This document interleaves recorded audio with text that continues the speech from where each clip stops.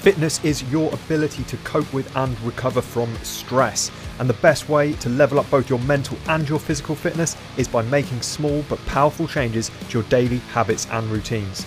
With this podcast, I aim to bring you a combination of short educational solo casts and slightly longer conversations I've had with a wide variety of fascinating people. The goal? To help you develop a lifestyle which supports your mental and physical fitness and improves your overall quality of life. My name is Jay Unwin. Welcome to Fit Body, Fit Mind.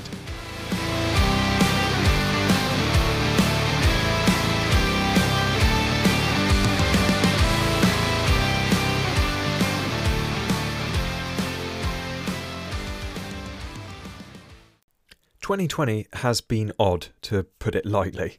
Nobody thought as they planned out the resolutions this time last year that we'd be facing the kind of uncertainty that we ended up enduring. But there are lessons within all that mess. Indeed, the more chaotic the circumstance, the greater the lessons. Here are 20 things I've learned or relearned over the past 12 months. Number 1. Life is uncertain. You never know what you're going to get. Forrest's mum had it right. The only certain thing is uncertainty. Just when you think you have it figured out, the maze shifts and you're flailing around again. You don't have it figured out, nobody does. And we probably never will. 2021 is no more certain. Get used to it.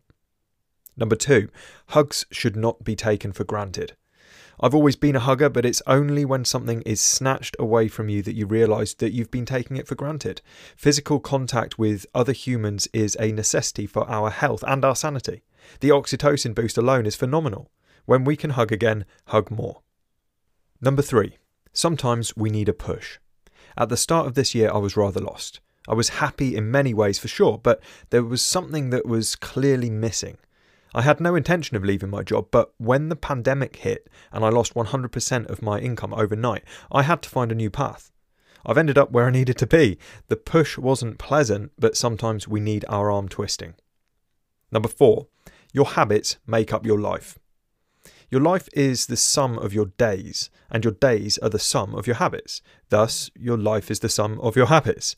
We may pay little attention to many of the thousands of tiny automated behaviours we have, but trust me when I say, get that microscope out and see whether they are serving you.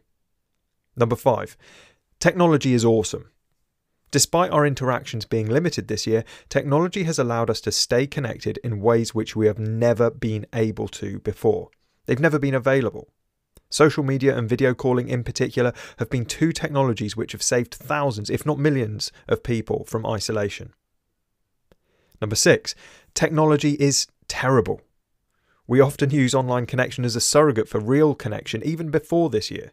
One thing I think many of us have learned in 2020 is that it is a terrible substitute. Zoom parties versus real parties? That alone is enough to prove that technology will never beat real life. Number 7. Actually, technology is neutral. Okay, so given those last 2 points, the final realisation there is that technology is neutral. It's a tool. A hammer can be used to build a set of shelves or to smash a window. How we use technology dictates the outcome. Social media, video calling, they're all amazing. But like anything, it's up to us to use them rather than abuse them. Number 8. Gratitude is great. Even in the depths of a global pandemic, we all have things to be grateful for. These are the times that refocusing on the things we're thankful for can save our sanity. Gratitude can remind us of what we still have, and again, show us how not to take those things for granted. Number 9. But sometimes things are really shit, and it is okay to acknowledge that. Gratitude is powerful for sure, but if anyone tries to tell you to ignore the pain and anger you feel in favour of a more chirpy, happy emotion, then they're full of shit. There is a balance to strike as always, and so-called negative emotions are still part of the human experience. They should still be, well, experienced. Plus, if things aren't shit sometimes, then how can we have hope for the future? Number 10, you don't need a gym to stay fit and healthy. Almost every online store sold out of dumbbells, kettlebells and yoga mats at the start of the first lockdown, but you don't even need those, although they're very useful. So many people started walking more and realised that movement can actually be enjoyable. More and more of us headed online to try yoga videos. Gyms are great, I love them, but if you don't, then there are an infinite number of other options available. Number 11, physical capability can be taken from you at any moment. Now, this is a very personal one for me this year, but I know there are also thousands of people in the UK alone still reeling from long-term effects of COVID. This wasn't the case for me, but early in the year I started losing a lot of my physical strength and energy. Fast forward to September and I was diagnosed with fibromyalgia. I have hope that my physical abilities will return and I'm doing what I can, but I am now painfully, quite literally, aware of how fragile these things are. Number 12. Survival of the fittest means adaptability. When Darwin wrote On the Origin of Species, he wasn't talking about survival of the fittest in the way most people assume. He didn't mean the toughest or the strongest, he meant those most adaptable to change. Fitness is about adaptability to changes in your environment. This is how you survive, by being adaptable. Number 13. Fear and uncertainty can make people act crazy. When people are scared, they often take it out on other people. They lash out, they start resource guarding like a dog who doesn't want you near its food. This year, we've seen the very best and the very worst of human behaviour, but I try not to judge. Acting irrationally, blaming conspiracy, selfishness, it's all a natural, albeit ugly, response to fear. I get it.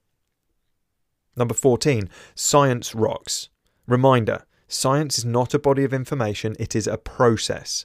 The scientific method of testing hypotheses and refining theories is nothing short of phenomenal. This year I've been reminded of the power of humanity when we come together in problem-solving mode. Number 15. Time can drag and fly by at the same time. I mean, how was March both last week and 10 years ago?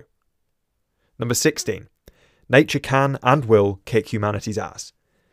Humans are not above nature, we're part of it, and the universe is far more powerful than we ever will be. It is easy to forget that when we live in such a humanised bubble, but every time we're hit by a hurricane, tsunami, plague, solar flare or asteroid, hey, maybe next year, then we should be humbled. 17. Most people work too hard.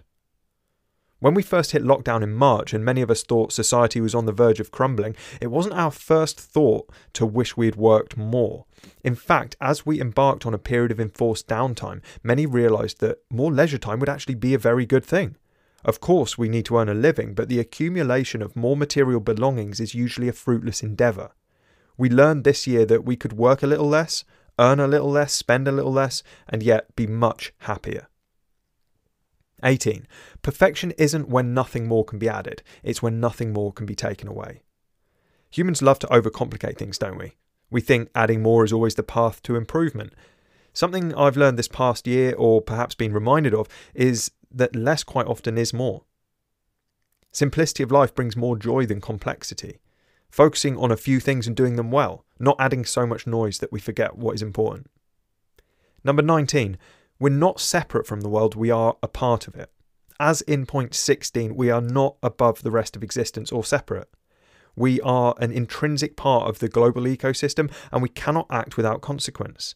The more we reconnect with this truth and the more we respect and revere nature and the cosmos, the more symbiotic that relationship will become, rather than the current reality where we are a nasty little parasite on the system. And finally, number 20, we've still got a lot to learn. We have immense power as a species in the form of our creativity, imagination, and scientific method of problem solving. But we're also young and naive. We do not have all the answers, nor will we ever. Individually, we know almost nothing. Collectively, the same. If we wish to learn more about the world and about ourselves, we need to embrace humility. We cannot learn what we think we already know. Keep your mind open, your soul humble, and your curiosity aflame. What have you learned in 2020?